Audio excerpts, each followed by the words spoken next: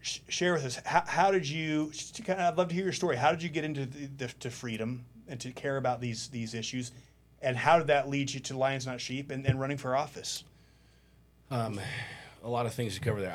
I ran for office because I wanted to get involved. I wanted to see. It was a special election when Chaffetz was stepping down. So it was like not even a 90-day campaign. And I was like, well, what the hell? Let's see how this goes, So I ran as an unaffiliated candidate. It wasn't independent. It wasn't a Republican. I mean, there's no way I'm going to go through the entire process. So I went out, got a couple signatures.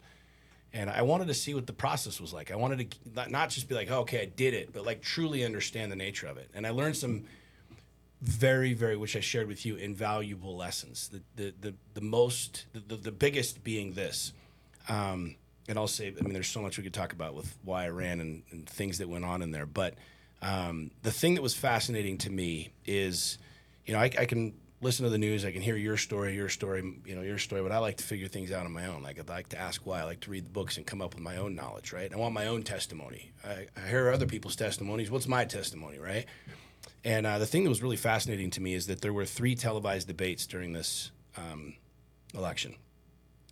And you had to poll high enough to be included in the debates. Now, I polled at 0 for all 3 of the debates for a very interesting reason. I mean, any of you that know me or know my social media know that I'm very outspoken. I mean, it's kind of the equivalent of, would you want, like, do you really want to have Donald Trump on the stage? Do you really want to debate Donald Trump? He's the loosest cannon out there.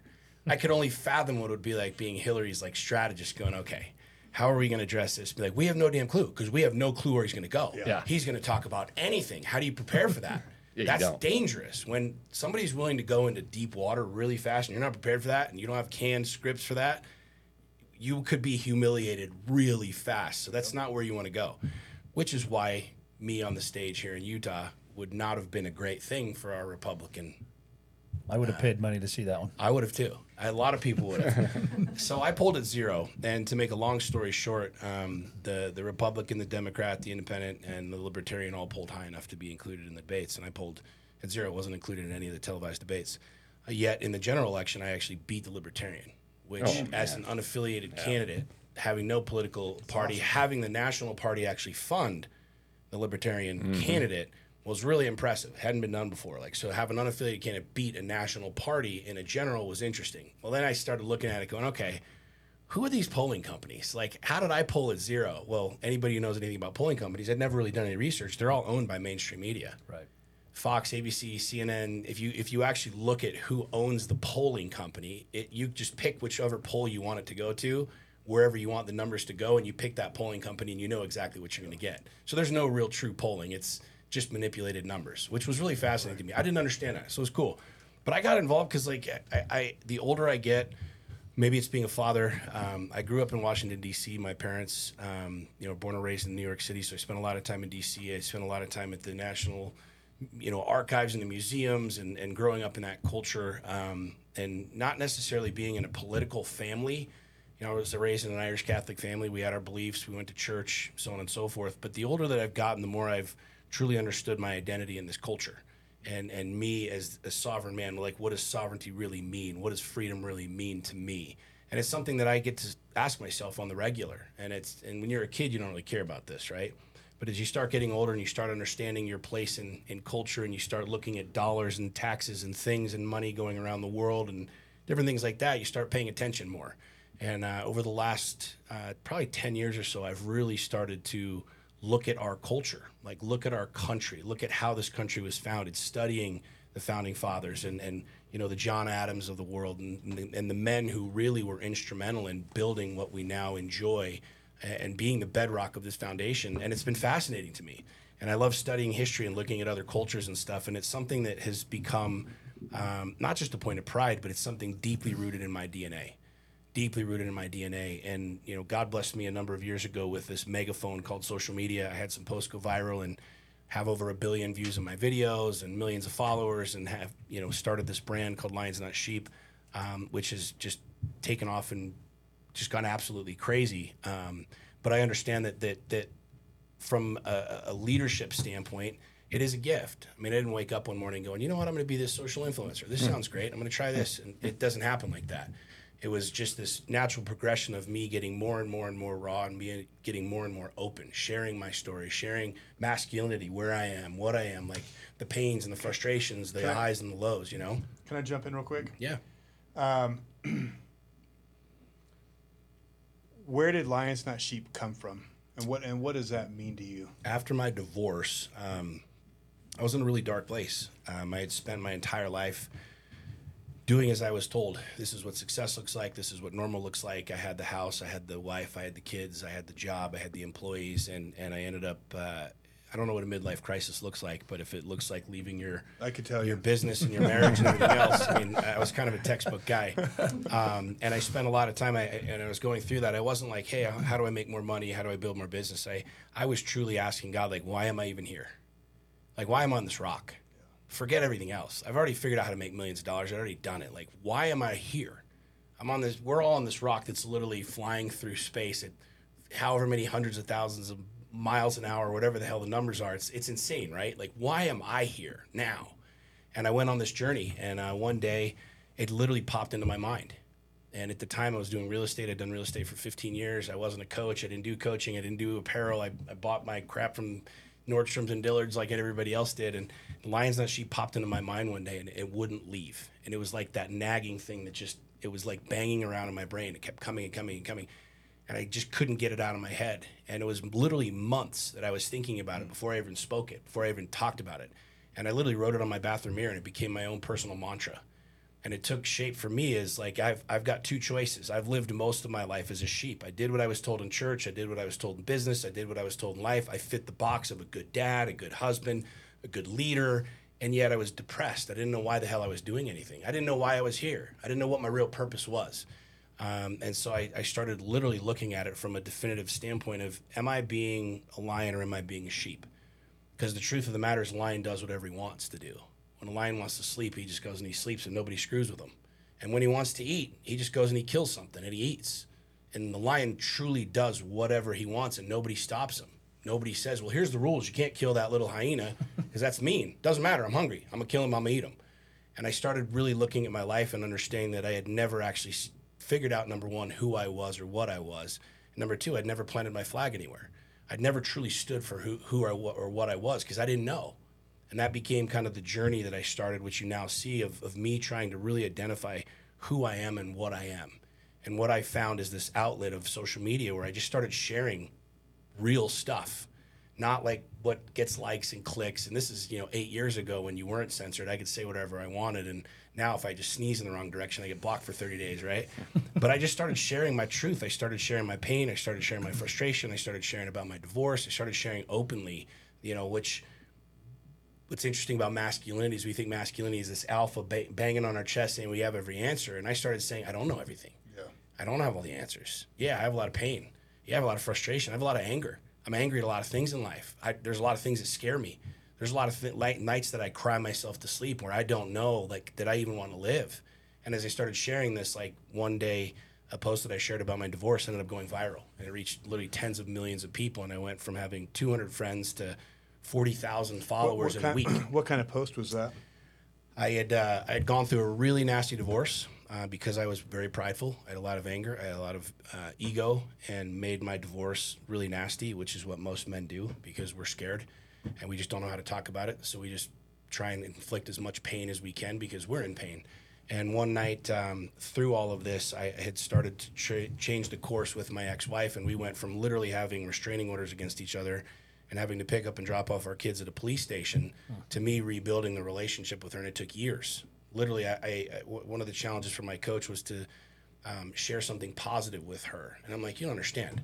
Like a life coach? Yeah. You went out and got a life coach. I got a coach because I just got tired of being tired. And I'm like, you don't understand. I kind of hope she gets hit by a bus. I don't have anything positive to say here, friend. And he's like, you need to do it. And that was the challenge for me. It's like, would I overcome my own ego? Would I be willing to go into the darkness of doing something that was humbling? Would I do it? And as I started to do it, it took 14 months before she ever said thank you to a text message, an email, a note, or anything like that. And to make a long story short, one night I went to pick up my kids, and we were at a place now where we could pick up and drop off from each other's houses. But I'd stay in the car, and the kids would come out. And she ended up getting remarried, having a baby, and my kids invited me in. I saw the baby, and it just I like was brought to my knees, literally going, no one will have any idea how much of a hell I had to go through to get here, to be able to like sit with this woman and have this experience to literally bring myself to a place of true humility. And when I got home that night, I sat on my bed and I just wrote this post. And I talked about how angry I was, how bitter I was, how big of a jerk I was to her, and how much pain I was in. And I went to bed and didn't think anything of it, and woke up the next day. And over the next 11 days, over 10,000 people an hour liked that post. It went viral. Wow. It truly went viral. You dropped your ego. Millions of people. Yeah, 100%. Yeah. I did for the first time what I had truly never done, and I told the truth. I just told the truth, and I didn't blame anybody for anything. I told people I was a jerk, and it wasn't because of her. It was just because I was a jerk. And most of my life I had lived as like with the market crash, so that's why I lost money, or she was being rude, and so I was being rude, and you did this. You were a and so victim I did to this. everything. I was a victim to everything, which is where our culture really is. Majority of people in our culture are truly a victim. They take accountability for nothing. We blame everybody for everything else. Yep. And for the first time, I just stepped up and I was like, no, I was a jerk because I was just a jerk. I'm trying to like water down. Yeah, you're doing good. You're doing awesome. Good. But I told the truth, and it was interesting because I learned two things in that moment. Number one, I learned that millions and millions and millions of people resonated with my darkness. It was weird because you look at social media as like the highlight, right? It says highlights. I got done telling you all my trash. I literally dumped my trash out, and everybody's like, that was amazing. That was fantastic. You have this whole thing figured out. I'm like, what the hell are you talking about? That's because they're in the same boat. Millions of people resonated. So I realized something. In that moment, I was like, well, crap. If my truth is what resonates me to millions of people, then I'm just going to keep telling it. And then the second thing that I learned is I just felt better. It's weird. It's so simple. Like, I just felt better. I didn't have to lie. I didn't have to hide. I didn't have to masquerade around as this alpha, as this ego maniac. I just told people truth. I felt really good about it. I felt lighter because I was literally airing out my laundry, emptying the rocks from the backpack, whatever you want to call it. And millions and millions and millions of people started following me because of it. And it was such an odd dynamic. And so I challenged myself, literally like, okay, if this is how you build a massive tribe and you feel good doing it, then I'm just going to keep doing it. So literally for the last 8 years, I've just shared my thoughts and my feelings with no filter, with pure candor. You're the one that took initiative to fix the relationship, right? With your ex, you didn't wait for her. Right. And in fact, it was like you kept putting in all the work. Do you guys think it is the role of the man to the responsibility falls on him to fix it? When there's a problem in the relationship, the buck stops with him to make it right. Here's what the role and the responsibility of a man is to fix the man. Yep. It's the man's job to fix the man. Yep. It's not the man's job to fix the wife. It's not the man's job to fix the relationship. It's the man's job to fix the man. But if there's a fight and there's a dispute, someone's got to say sorry first. Someone has to take initiative to fix it. Do you think that's the person? Do you think that falls on whoever the offender was, whoever offended, or do you think that's buck falls to the man? My bigger question is, why were you as the man in the fight?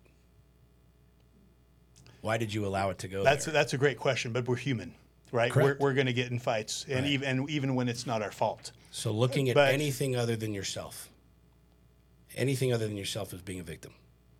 What I realized is I gave all of my power away in life by being a victim. Yeah. This is what victims don't understand. They think it's empowering to blame you. You're responsible for everything. The market, the president is just responsible for everything. Yep. Congress, they're responsible for everything. No. You're literally giving all of your power away. I gave all my power to her. I blamed her for everything. And what I realized is like, I can't stop her from holding the gun, the figurative gun. But what I do have control over is putting the bullets in it. I was the one putting the bullets in the gun, and she just kept shooting them back at me. And this is what we as men do. We blame everybody for everything when the reality is I'm responsible for all of it. If I find myself in a fight, I am 100% accountable for finding myself in that fight. If I'm driving down the road and a dude flips me off on the freeway, throws an apple at my car, throws a brick through my window, if I choose to pull over and beat his ass, I chose that. Now, is that because you had the lions, 100% not sheep on chose there? that. So that's my choice. You understand what I'm saying? Yeah, for sure. And that's the definitive, true. Jocko wrote. Was it Jocko that wrote Extreme Ownership? Yes. Yeah. And you think about what extreme ownership is. It's all of it. Yeah. And this is one of the most difficult things in my belief system for a human being to do, because it's so easy and it feels so good to not take the ownership. When you can pass it to someone else, when you can say it's your fault, it's like, okay, it's not on me. I don't have to look at my crap. I don't have to ask myself why I found myself in that argument. If I'm in a disagreement with my wife, it is 100% my fault. 100% my fault. All right, I want to know what you guys think about this quote. This is a quote that literally changed. Let's pass some waters out here. Thank you. And by the way, John Harvey, thanks for bringing these in to everybody here. I want to know you guys think about this quote. This literally changed my life. There's only one way to salvation, and that is to make yourself responsible for all men's sins. As soon as you make yourself responsible in all sincerity for everything and for everyone, you will see at once that this is really so, and that you are in fact to blame for everyone and for all things. That was Floyd Dostoevsky. I always have a hard time with his name. What do you guys think about that? That's a crazy quote, though, right? Yeah. That you're responsible for everybody's mistakes around you. One of the things I love is, and I'm not a huge fan of Bill Gates. Why not? The guy's been amazing for this country. No, but he did say something very, very, very profound, which I fully believe. He's like, if you're born poor, Oh yeah. that's not your fault. If you die poor, that's your fault. And I fully believe that. Like, it took me 40 years. It took me 37 years to truly understand what and who I really am, and to take ownership for what and who I really am. You know what I mean? And that's such a radically difficult thing for human beings, but it is, in my opinion, my personal opinion as a coach. I have thousands of clients. I've spoken on stages all over the world with some of the best speakers in the world. It is one of the most difficult things for a human being to do, is to look at themselves and say, I did this. Yeah. If you're fat, I did this. You're broke, I did this. You're angry, I did this. And it's so simple to go, well, I'm big boned. Well, I got a problem. I got a knee thing and a back thing and a thing, and she said this and he did this and the market did this and my boss did this. It's so easy, but what so few people understand is what's on the other side of extreme ownership.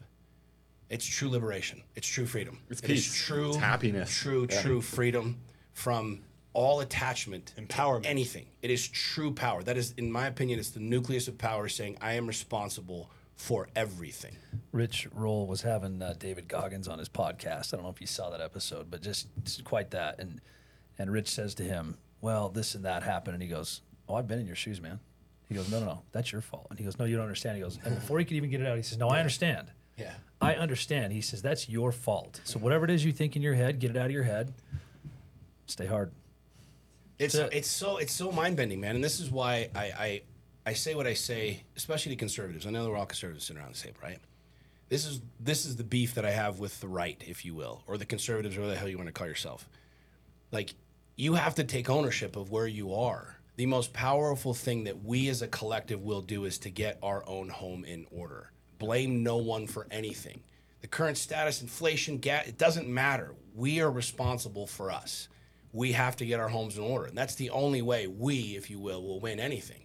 That's the only way I'll win anything, is 100% ownership. And what people don't see is the power in that.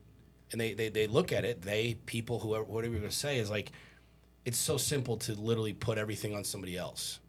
Because then you have no ownership and you don't have to look inside. I had to look inside after my divorce. I had to look at it and go, why did I find myself here? And the truth was, I built this. I created this. I was feeding the monster of ego, of insecurity, and I blamed her for everything. Well, I was a jerk because she said this.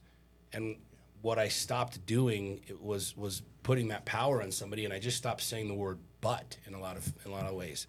Yeah, I was a jerk. Where I would say I was a jerk, but it was because she did this. You know, I was a jerk. And that's humbling, because a lot of her friends, a lot of her family, everybody was like, especially when it's public online, they're like, oh yeah, you definitely were. We saw it, and he did this, and she did it, and I saw it firsthand. And that's the tough pill. That's the price you have to pay for ownership. Is I had to look at myself and say, I am responsible for this. See, I think that's, we talked earlier about this, call it a pandemic, whatever you want to call it, this crisis of beta males. And I think one of the key defining things of a beta male versus someone who truly, evolves into his manhood, or becoming a king, sovereign, Yeah, he's the king, man. we are kings, right? And that's what we are meant to be. Is someone who is that when the dime drops and they take responsibility first for themselves and then for those around them. When the boy dies, who the boy is taken care of, and the victim, the great mother, takes care of him and solves all his problems and makes everything better, to when he goes out and the boy dies and he comes back a man, and now he is responsible for the world. And I think, actually, I mean, how much of the world right now is driving that idea into men that they're victims versus that's what I wanted to touch on was when Sean was saying about men taking responsibility, and that is it. This culture we live in Utah. I've been in Utah most of my life, but it says to follow. Mm-hmm. Most people follow, whether it's the predominant religion, a social media post, or somebody on social media, a school, whatever it may be, right? They follow these things. They are truly not their own people, okay? Both husband, wife, friends, kids, whatever it is.